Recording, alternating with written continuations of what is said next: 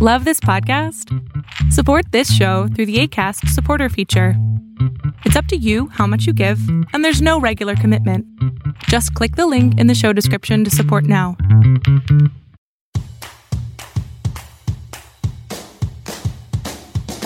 Welcome to another episode of It's Not a Crisis, a podcast for women in their 40s seeking to navigate midlife's challenges while making the most of it. I am your host, Doran Wallach, and I want to thank you very, very much for listening. It really, truly means a lot to me that people are listening to this and being helped by my podcast. That's incredibly rewarding and feels like I'm giving back and doing something great. So selfishly, thank you.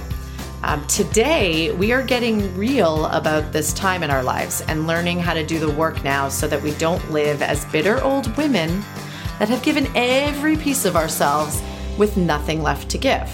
Not sure if you guys feel that way, but there are many days where I just feel done with everything and just kind of want to run away. So I don't want to feel that way anymore. I want to be able to learn how to take care of myself, take care of my family, and not be that person. So before I get to today's guest, I just want to please remind you to subscribe to the podcast wherever you listen, as well as rate, comment, and please also pass it along to your friends, because the more women that know about the show, the more women we can all inspire and help.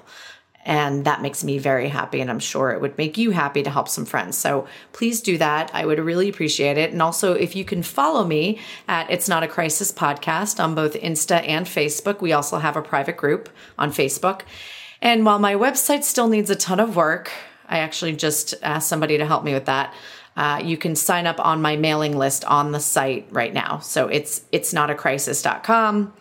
Please don't judge the position that it's in at the moment. So today's guest, Maisie Robinson, got in touch with me. And most of the time I seek out my guests, and they're women that I know and have worked with, or, you know, I may have read a book and I'm trying to get in touch with the author, things that really have inspired me and things that I want to learn from. But Maisie's email really captured me, and I wanted to reach out and speak with her first. And in the short time that we spoke, I was literally smiling ear to ear the entire time and shaking my head going, yes, yes, yes. So I really think you're going to find this episode inspiring and uplifting, and hopefully change the path you're currently on to live a more fulfilled life. Maisie Robinson is a licensed professional counselor and speaker specializing in helping women discover their true voice as they navigate self-worth, self-esteem challenges, relationship concerns, and life stage transitions. In addition to her work as a therapist, Maisie maintains an active speaking schedule, presenting workshops on topics such as anxiety, healing, healthy relationships, personal growth, and purposeful living. She's also a certified Daring Way facilitator, presenting workshops and retreats based on the research and methodology of Dr. Brené Brown to individuals and groups. Maisie is the founder and director of Cultivate. Through its counseling center and bi-monthly gatherings, Cultivate encourages women to cultivate joy, courage, and freedom in their lives as they pursue emotional, mental, and spiritual health. Maisie, welcome to the show. I am so happy to have you here, and I think you're going to help so many women, so this is really exciting. Oh, wow. Well, thank you so much for having me. I am thrilled to be here, so thank you, thank you. You're welcome. So as you know, and my listeners know, I started this podcast because I felt like this has been the one time in my life where there are so many transitions and yet so little support for women our age in our 40s. And somehow we're all silent about the many things our bodies and minds are going through right now. So I'd love to start by talking about why this midlife transition is so significant for women. And by the way, when I say midlife, I don't really feel like I fit in there, but I do. So yeah, right. Like, who are we talking about here? Not me. I'm not midlife, but I am.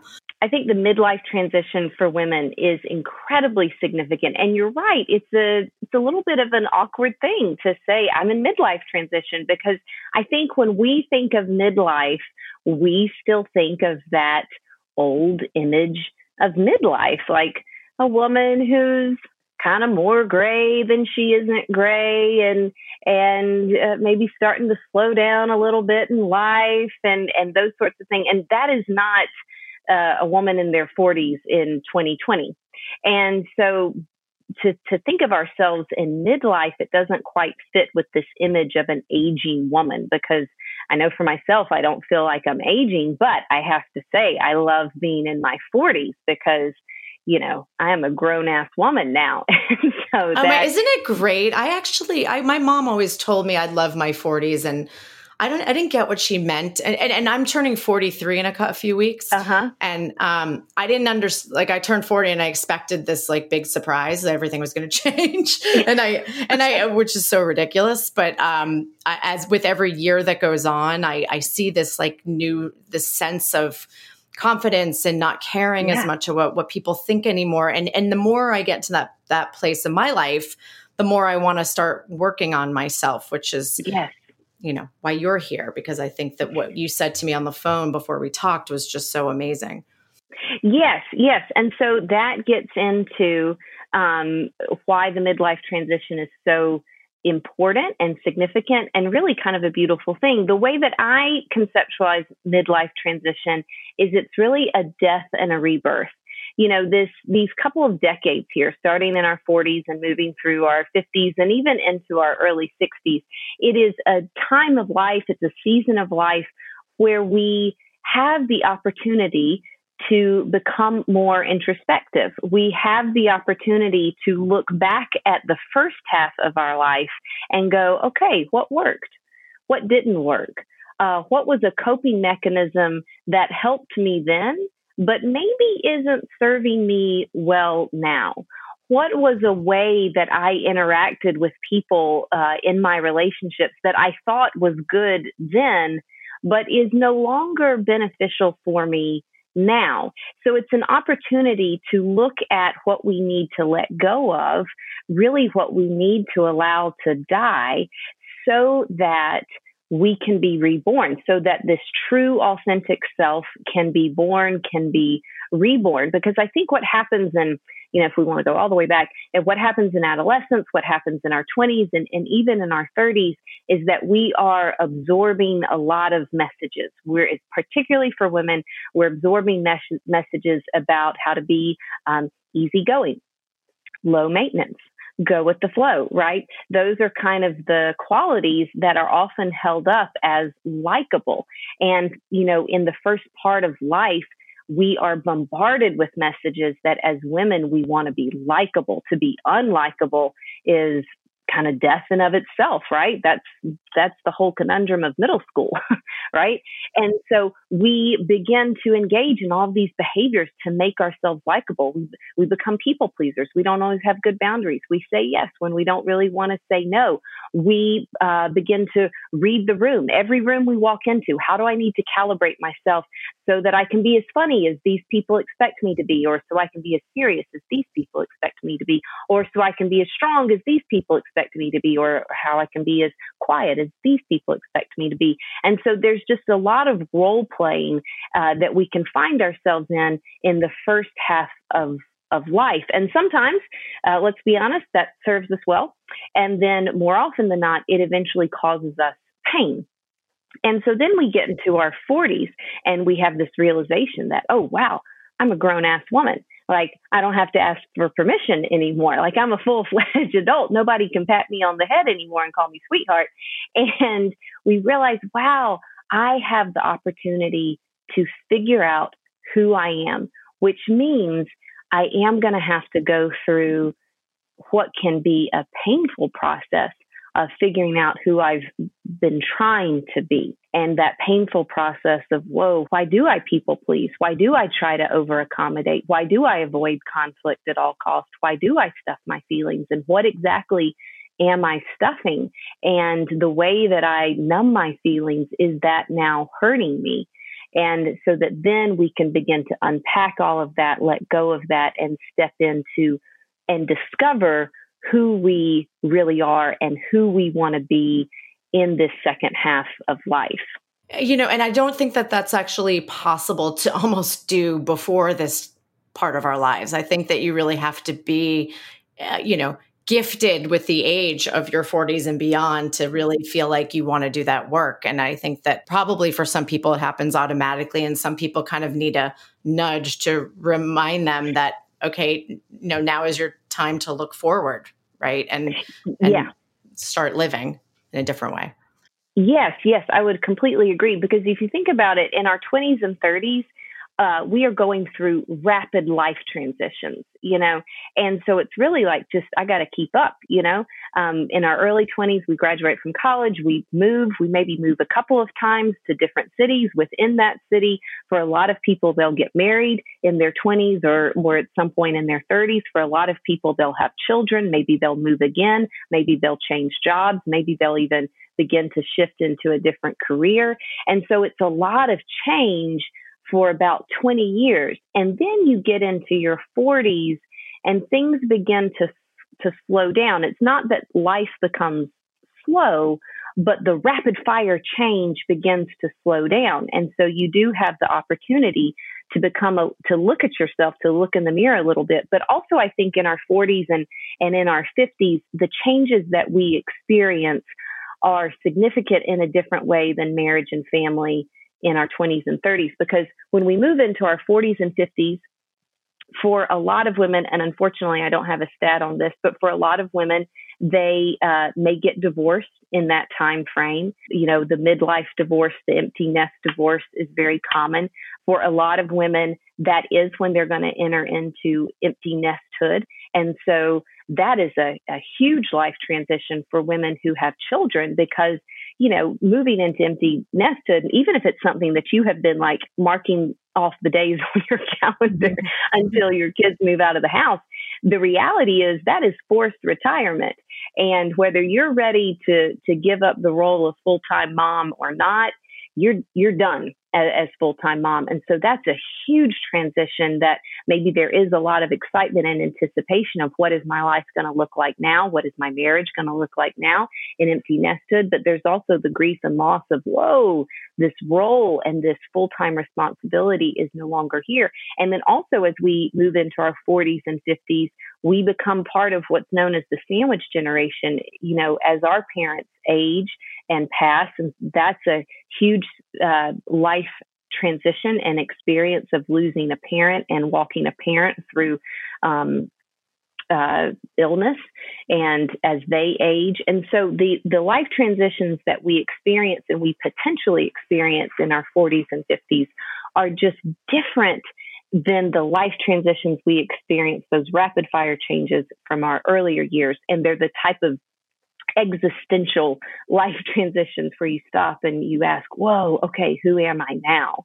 And that doesn't quite happen in our 20s and 30s.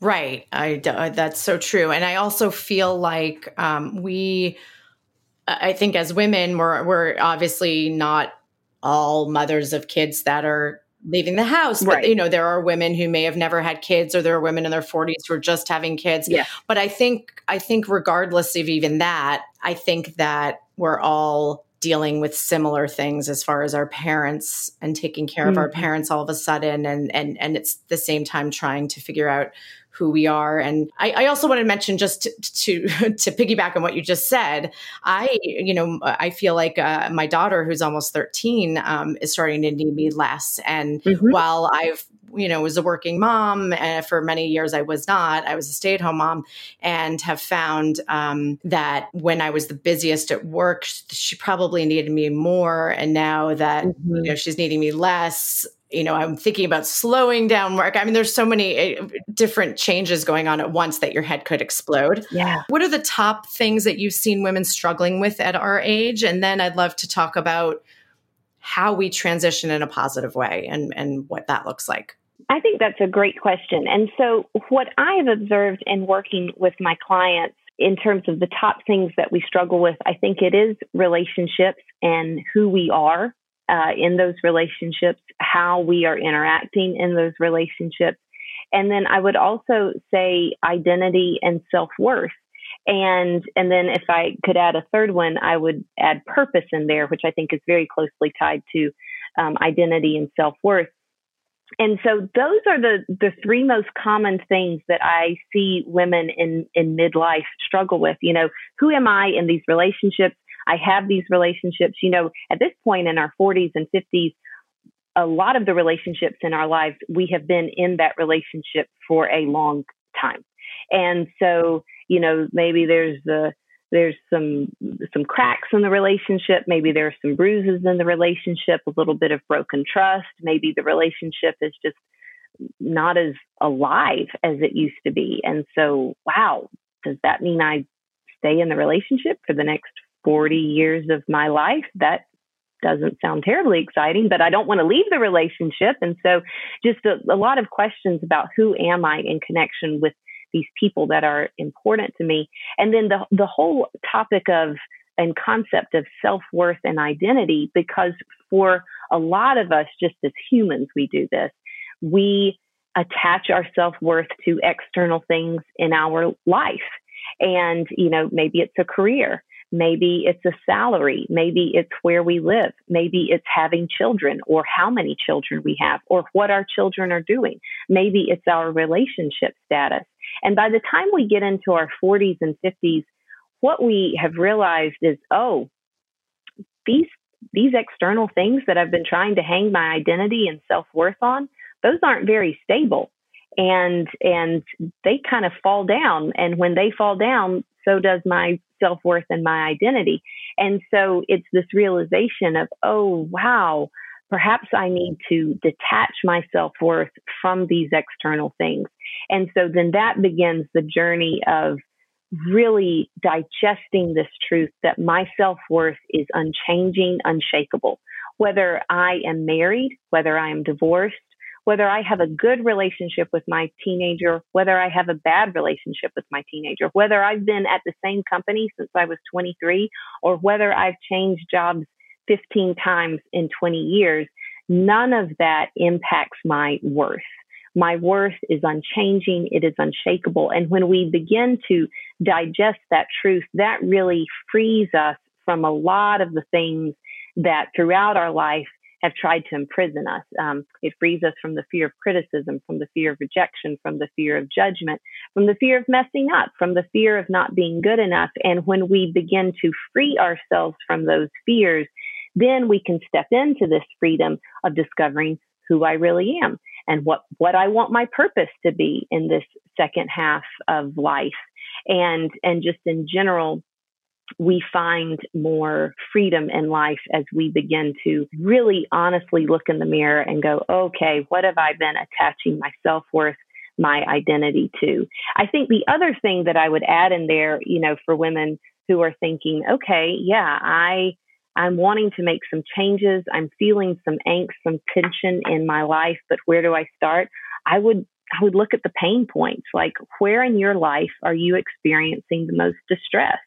Is it in your relationships? Is it in some friendships? Is it in your dating relationships? Is it in your marriage? Is it in your relationship with your aging parents? Is it in your career? Pay attention to the pain in your life.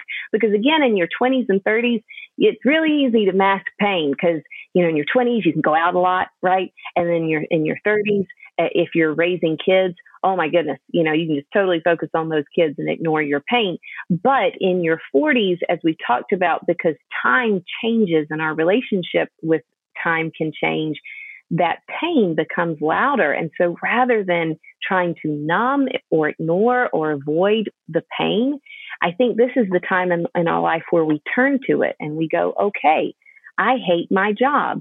Maybe I shouldn't hate my job as much as I hate my job. Let me pay attention to this pain and let me listen to what this pain is trying to tell me. And that is often, it's at that entry point that we begin to realize, okay, this is the transition I need to begin to step into. This is the baggage that I need to begin to unpack. And how do you decipher between, the reason I named my podcast what it is I really dislike midlife crisis.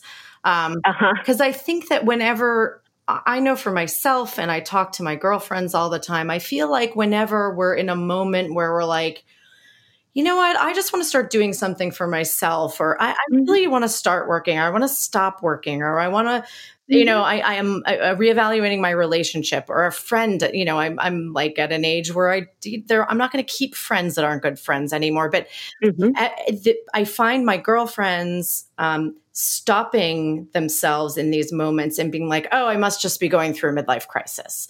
And I think there's something, I'd love to hear your opinion on that, because yes, there's the cliche midlife crisis that everybody talks about, but at the same time, I think there's so much more to that, whether you're a man or a woman. And I think we need to be okay with saying we're going through this transition without calling it a crisis, So I think we need to, I think the world needs to change the way we look at this.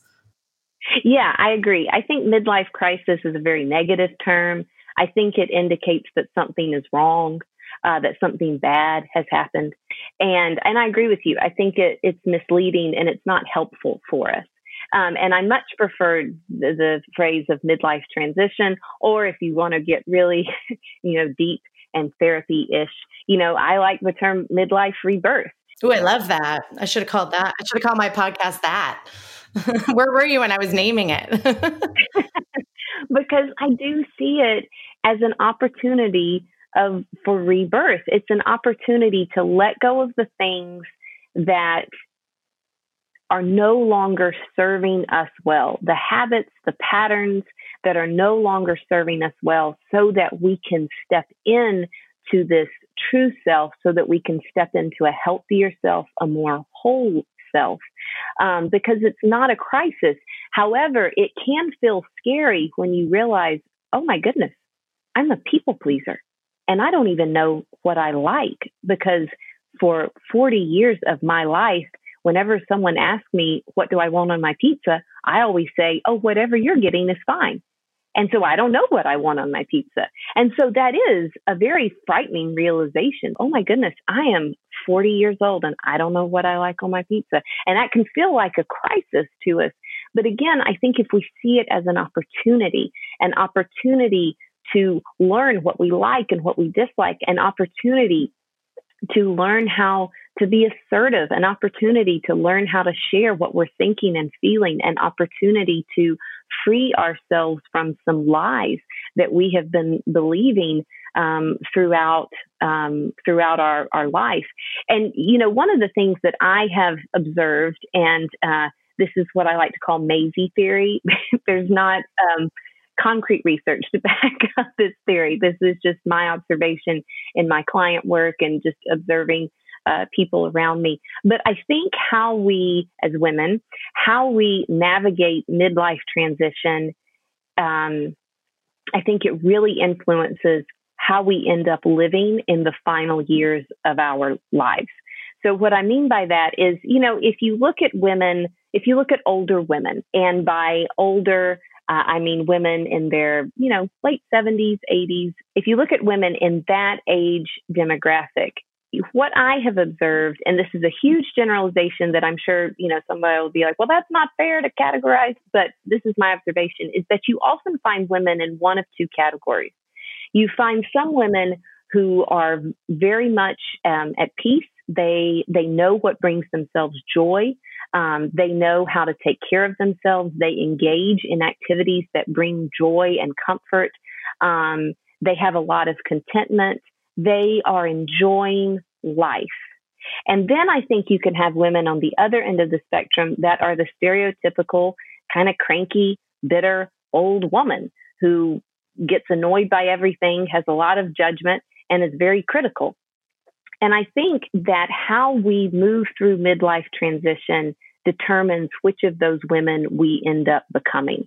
And if we go through this period in midlife transition of death and rebirth, letting go of the old ways that are no longer serving us, and doing the hard work of rebirth and figuring out who we are, figuring out how to engage in relationships in a healthy way, then we can become that older woman who is peaceful and content and filled with joy. But when we resist the transition of death and rebirth, and we continue to people please, we continue to over accommodate, we continue to stuff our feelings, we continue to ignore unhealthy patterns in relationships, then we are going to end up 84 years old and really bitter and really resentful. And we're going to have this undercurrent of belief of, well, I've stuffed my feelings for years. You need to suck it up too. Or I did this, and so you need to do it too. And it creates that judgment and that bitterness and that resentment. And so it is very important how we move through this season of life, because it will bear fruit in our final years. And we want to bear good fruit in those final years. Absolutely.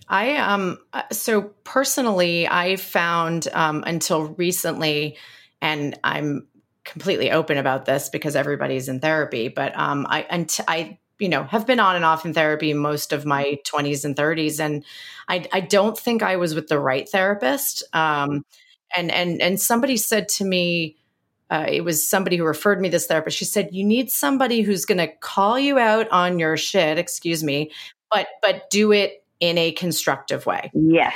And I realized that for every therapist that I've ever been with, I haven't been able to be 100% like, upfront with my fears or anxieties or who I am, out of fear of being called out. And so when I heard those words, I was like, okay, you're at an age, like, just do it. Cause you want, at this stage of life, you really want to be called out so that you can work on it. So I think for me, that first step was really important. And I also think, once I was able to allow somebody to see that side of me, then I was able to dig into my childhood, my upbringing, my 20s, my 30s, talk about, why I became the way I did. This is a lifelong work in progress. Nobody, I think when I was younger, I expected that you go to therapy, the problem's resolved, you move on. That's not the way it works. You should be, every decade you should look back and go, oh God, what did I do that decade? Okay, I'm going to learn from that and move on to this next decade. My mother always tells me that, and she's right. What would be your first piece of advice for a woman in a position right now who's like, okay, it's time. Like I really do want the future to be much brighter, and I want to be happy. Where do I even begin? Because I think it's very overwhelming with social media today and everything else. I think it's overwhelming. It's overwhelming to find a therapist even that you gel with and who has time to interview therapists. So I'd love to hear your point of view on that. Yes, I do think entering therapy in midlife is one of the best gifts you can give to yourself. And having a therapist who, one, understands midlife and understands midlife transition for a woman, I think is very important. But having a therapist who is going to lovingly hold up that mirror and say, well, really, let's look at this. Let's take a good, long, hard look in the mirror, and then walk with you as a companion as you gain that insight and put that insight into practice. Because with midlife, there is a lot of grief and loss, because the changes that we experience they have loss as an undercurrent in general. And so it is helpful to have someone walk alongside you that can be that companion, that can point things out and go, oh, okay, yep, that happened. Now, what do you think you were feeling right here when you said that, when you came back in that manner, when y'all were having that discussion, what got triggered for you right there? And just having someone help you gain that self-awareness so that you are aware of, ooh, yes, that made me angry, or, ooh, in that moment I was anxious. And so that we can start responding rather than reacting. And that's a whole big part of living as our true self as well. But I think having a good therapist is a wonderful gift to yourself. I think beginning to read books on midlife transition is another wonderful gift of just learning about what are all the things we're feeling and we're going through, but both in our bodies and in our minds in midlife transition, reading memoirs of other people who have gone through midlife transition, and really just having that posture of opening yourself up of, okay, the first part of adulthood was laying the foundation for my life, so to speak. And this season in adulthood is going to be about learning and kind of an open hand posture of learning and receiving so that I can build the next level, so to speak. But yes, I'm a big fan of therapy for midlife. Yeah. Yeah, it's exciting in a way. I mean, I think I went from sort of, oh God, I'm turning 40 to like, oh, this is great, and I think that, listen, I mean, there are moments where I'm like, oh my God, my kids are going to go to college, and then what am I going to do? I have my own thing going on. My kids aren't the only thing in my life, but they're obviously the biggest part of my life in every way. My whole family, my husband too. But I think that if we can really take a step back and say, okay, we deserve this part of our lives to be more positive and to be fulfilled. I think though, I think the biggest challenge is what does that mean? And how long is it going to take us to get to figure out what that means? Yeah. And one other thing that I would add is, in addition to therapy, in addition to learning and listening, I think giving yourself permission to try things. We aren't always that great at trying new things in our 20s and 30s because we're often very focused on getting to those mile markers of first job, first house, first, getting married, kids, moving, we want to get to those mile markers. And we want to do it well. Perfectionism can really creep in that season of life. And so in this season of life, giving yourself permission to try things, and you don't have to be good at it. Perfectionism isn't the goal. Turning it into a business isn't a goal, but take a class, take an art class, take a photography class, to let yourself just try new things. And almost like you're lifting the lids on boxes, like what are all the boxes within myself that I've just never lifted the box. I've never lifted the lid to see what's in there. Because giving yourself permission to try something is a wonderful step in courage and vulnerability. And that's a lot of what we want to cultivate in midlife is we want to have the courage to be vulnerable, and vulnerability in the sense of, I'm going to say no. That can feel like a very vulnerable thing to say no to a loved one. I'm going to share with a loved one how I feel. That's a very vulnerable thing. Boundaries. I think is a very hard thing to start doing and a very empowering thing when you do it. Yes, absolutely. Because it feels very scary. How is this person going to react? Are they going to get mad? Are they going to reject me? Are they going to stomp off? But yes, giving ourselves the permission to try boundaries. So that try element and, trying new things, I think is also an important part of self-care and moving through this transition. This is so true. And I brought this up on my first podcast when I was introing what the podcast was going to be about. But my therapist is also an art therapist, and by background, I'm very creative. But I had a very critical art school experience, and it always made me feel like I was terrible at fine art, and that I had to decipher the difference between art and design. And I could design, but I couldn't do art. Anyway, she really encouraged me to start watercolor classes. And I looked at her like, no way. First of all, I'm not good at it. Second of all, it's messy and unpredictable. I just don't like it. I can remember as a kid not liking the water getting into my little pots and mixing up the colors. I was such a perfectionist even then. And she's encouraged. So I took a 6-week class. Before I took the class, I watched hours of YouTube videos on watercolor before I even attempted to buy a brush because I wanted to make sure I knew what I was doing. I'm not saying this is for everybody, but for me, this has been such a test for me because it's very hard for me to both look at something and paint it or just come up with something in my own head. But it's taught me so much about myself and getting over this perfectionism and just doing something that would be relaxing if I could let go of those things. And so it's been a really interesting experiment. I still, even in this pandemic, I haven't really picked up a paintbrush. It almost makes me more anxious because I'm like, what do I do? How do I do it? Am I doing it right? But I could see how when you start to get into it and you gain that confidence, how it could be something really relaxing. But so trying something new, is important. I think it no matter what it is, if it's art, if it's, jumping out of a plane, whatever it is, it's going to teach you about yourself. Yes, absolutely. And it's going to teach you, I can. Yeah. And just that 2-word phrase is so powerful. I can do this. I can try new things. I can survive making a mistake. I can survive failing at something.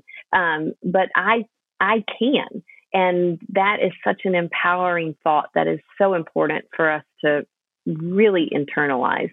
But yeah, I love that. I love that you started taking watercolor classes. Yeah, something like that. Or starting yoga. Maybe you've always wanted to do yoga and starting yoga. Or maybe you've always thought, wouldn't it be fun to run a marathon? So start running. Or maybe you always wanted to try a Zumba class, but you were afraid and felt insecure. Just try one Zumba class, just to try. Mm-hmm. And even in this sounds so ridiculous, but I think even in your clothes, like the women come into their own style in their 40s. If there's some, by the way, I can't tell you how much of my life I've preached how awful Birkenstocks are, and I'd never wear them, and they're disgusting, and like you'll never never say never, because now I have 3 pairs, and I claim to my husband, I'm like, I actually think there's kind of a hippie in me that I didn't realize, like sort of into it's not even just the shoes, it's the mentality and the living and everything. It's there's a lot of different ways to try new things once you have confidence and you don't care what people think of you. And the other thing she told me, by the way, was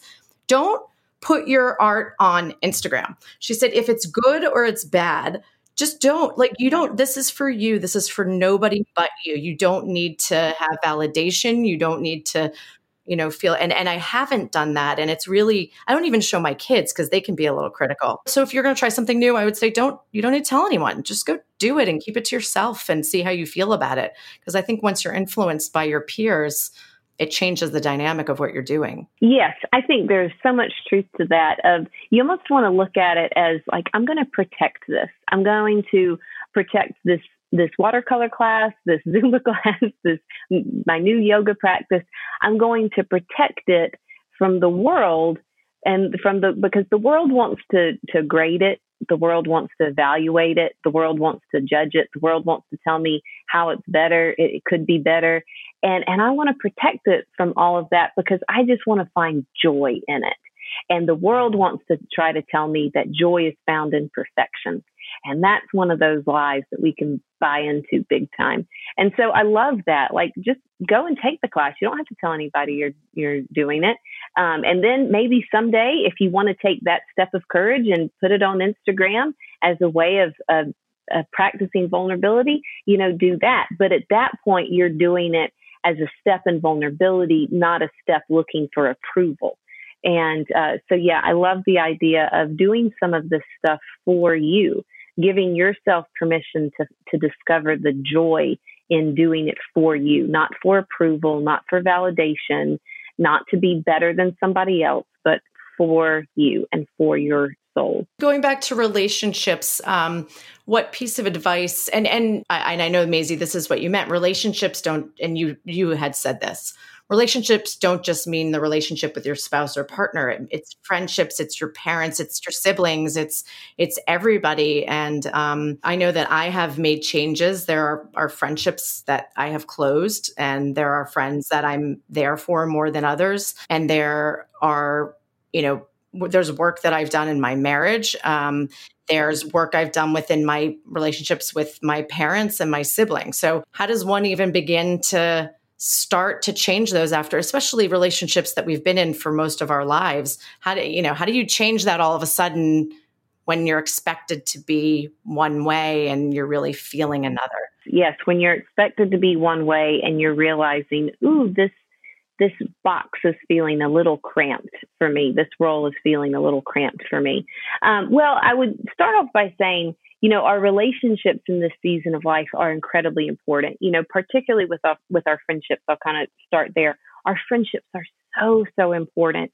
And I think with friendships, it's healthy to recognize we are going to experience some shifts in friendship. And that's kind of more fact than good or bad. And just recognizing that some people are going to move in and out of our circles. And, there are going to be some people in our lives that we've known for 20, 30 years, and we love them to death.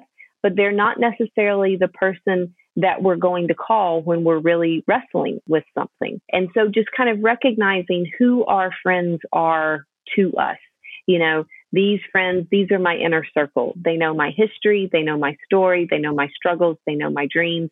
And to remember that our inner circle is very, very small, like 2, 3, maybe 4 people are in that inner circle. And then we have that second circle of friends, which those are good friends. And more people are going to be in that circle. These are our friends that we socialize with, that we see frequently, that we have shared common interests, that we share some things with, but maybe not the super vulnerable things. And then we have that third outer circle of acquaintances, and these are people we see occasionally. Maybe we've known forever, but we don't see them that often.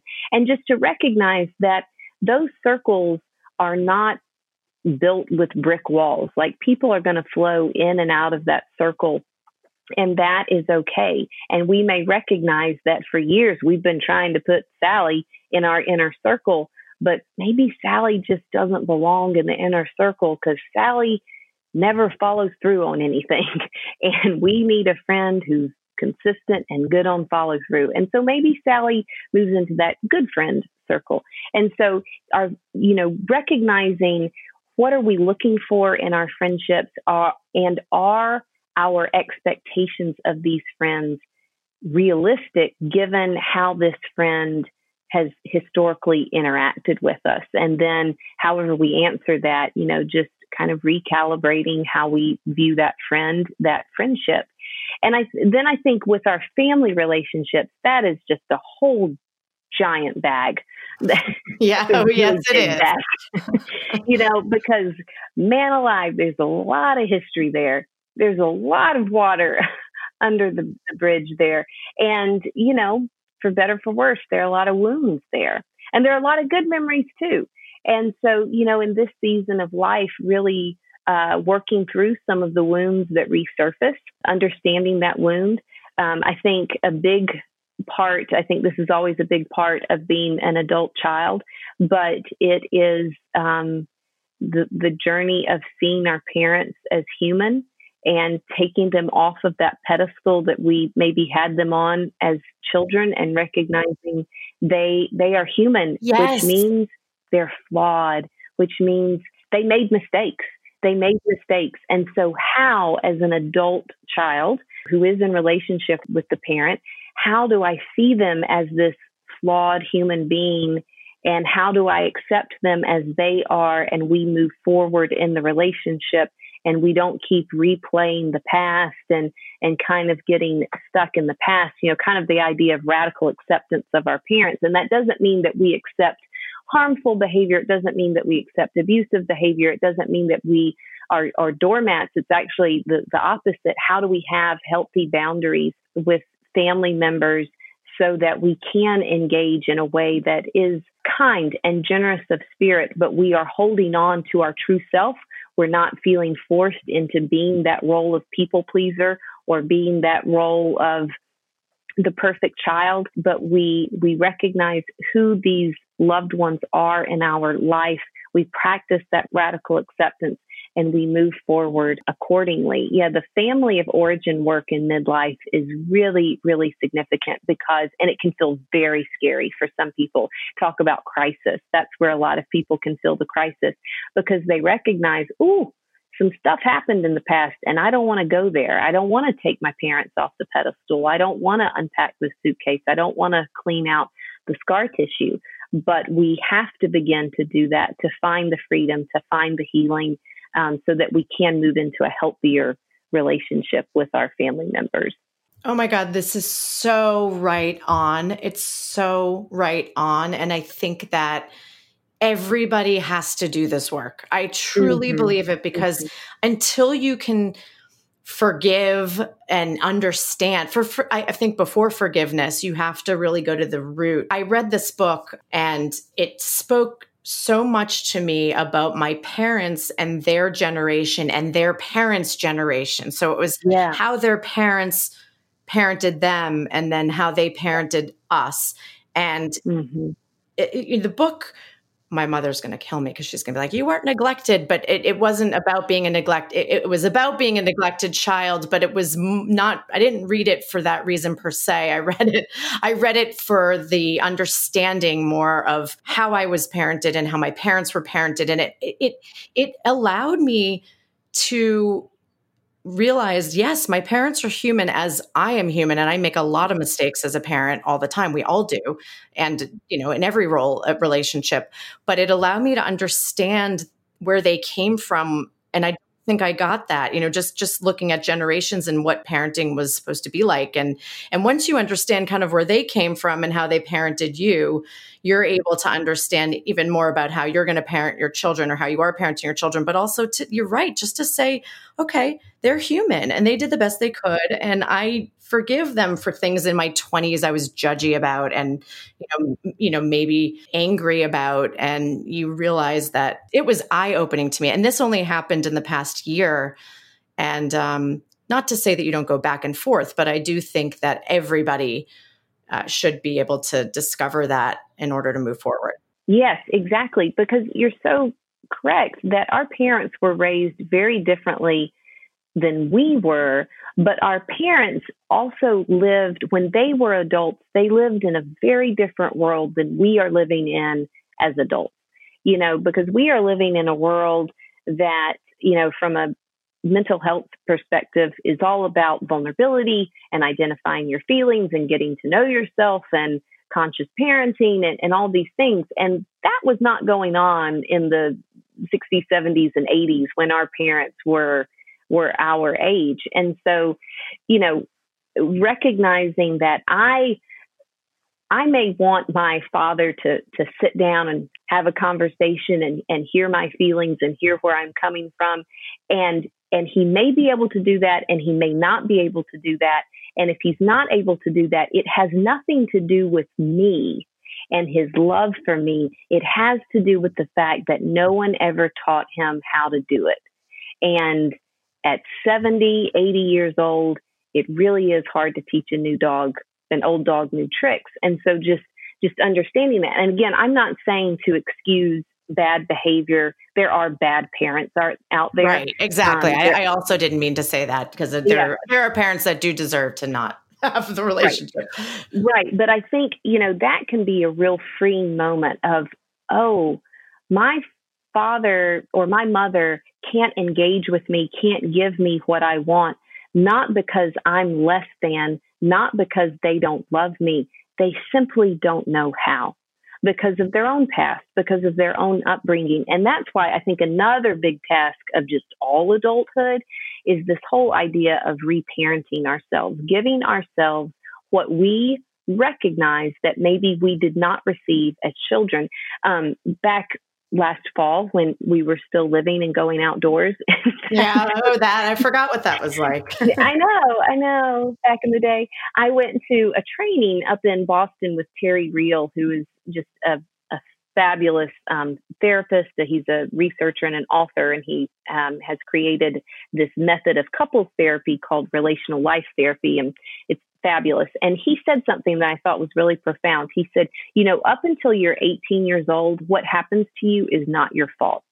You're a minor, you're young, it's not your fault. But post 18, after 18, it is your responsibility to heal it. And I thought, wow, that really is true, because I think what a lot of people can get stuck in is they can get stuck in blaming their parents because they've been hurt, and that is understandable. But at some point, we do have to step into that process of healing ourselves, of reparenting ourselves, because that is where we then find freedom in our own journey and where we find peace and that radical acceptance of this is who this person is. And so now knowing that, how am I going to engage with this person, if that all kind of makes sense? And do it before it's too late. Our parents were getting older. And so when I started doing this work, I had a lot of questions, and I needed to sit down and have a real adult conversation with both my mom and my dad and say, hey, what was happening here? And what was it like for you growing up? And really try. And it's just made my love even stronger than it ever was for my parents, because it's helped me to understand them on an adult level. And I think you need to do that now and not, you don't start doing this work when they're gone. I think it's the time to do it. Yes, I completely agree. Now is the time when you still have the opportunities to have these conversations, when you have the opportunity to try different ways of interacting. Now is the time. Completely agree on that. I could talk to you for hours. I ever say this to every one of my guests, by the way. I could talk to anyone for hours if they're interesting and I get along with them. But we could go on and on and on all of these topics. So before you go, I ask all of my guests this. I'm changing the question a little bit. What would you tell your younger self today if you had the chance? I usually say you're 30-something or 40-something, but just your younger self in general, what would you say to your younger self? I think what I would say to my younger self is that there will be pain and none of it will be wasted. And you will be blown away at how every ounce of pain, every chapter and page of your story will eventually be used. You just have to keep walking. I love that, Maisie. That's so beautiful. It's true. And every I try to teach my kids that. I say, every mistake you make and everything that hurts, you learn from it and you grow, and it doesn't feel like it in the moment, but it's so true. And that's something when you're younger, you just don't believe until you get a little older. So thank you for that. I think my last question for you would just be kind of in conclusion, what would be your biggest, I know we talked about small ways to get started. If you could take one small piece of advice of starting this journey, what would you say to the listeners? I would say be curious. Just begin to engage in a posture of curiosity. Be curious about what you're feeling. Ask yourself, how am I feeling? When you get mad at something, why did I get mad about that? To be curious, not to be judgmental, not to be critical of yourself. So it's not what's wrong with me that I got so mad right then. It's, I really got mad right then. What's that about? And so a posture of curiosity, to be emotionally curious, to be curious about what you're thinking, to be curious about, why do I keep interacting with this person in this same way, and I always walk away disappointed? What is that about? What am I looking for there that I think I'm going to get this time, but I still don't get it? Curious about other people in your life. I think that is just the posture that we want to enter into when we are beginning to engage in this midlife rebirth. Let me be curious about myself. Let me be curious about what I like, what I dislike.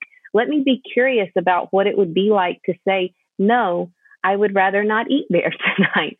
Let me be curious, because out of curiosity, we gain permission, we gain freedom, we eventually gain insight, and then with that insight, we gain change in our life. So I would just say, begin to be curious about yourself. Tell the listeners where they can find you. You can find me on my website, MaisieRobinson.com. You can also find me on my counseling practices website, which is CultivateAtlanta.com. If you would like to follow me on social media, you can follow me on Instagram and Facebook. My handle is Cultivate Atlanta. I post every day, inspirational thoughts, educational thoughts. Sometimes I try to be funny. Sometimes that works. Sometimes it doesn't. Me too. It doesn't always work. Okay. But yes, you can find me on Instagram and Facebook at Cultivate Atlanta. And so I'm all those places. Thank you again. It was wonderful having you. I tend to find my guests, and you found me, and I think it was meant to be. And I'm really happy that you came on the show today. And as usual, if anybody has any questions for Maisie, you can either send them to me at itsnotacrisis@gmail.com, or you can contact Maisie directly. Yes, that sounds great. And thank you again for having me. This has been a treat. You're welcome. Take care. You too. Take care.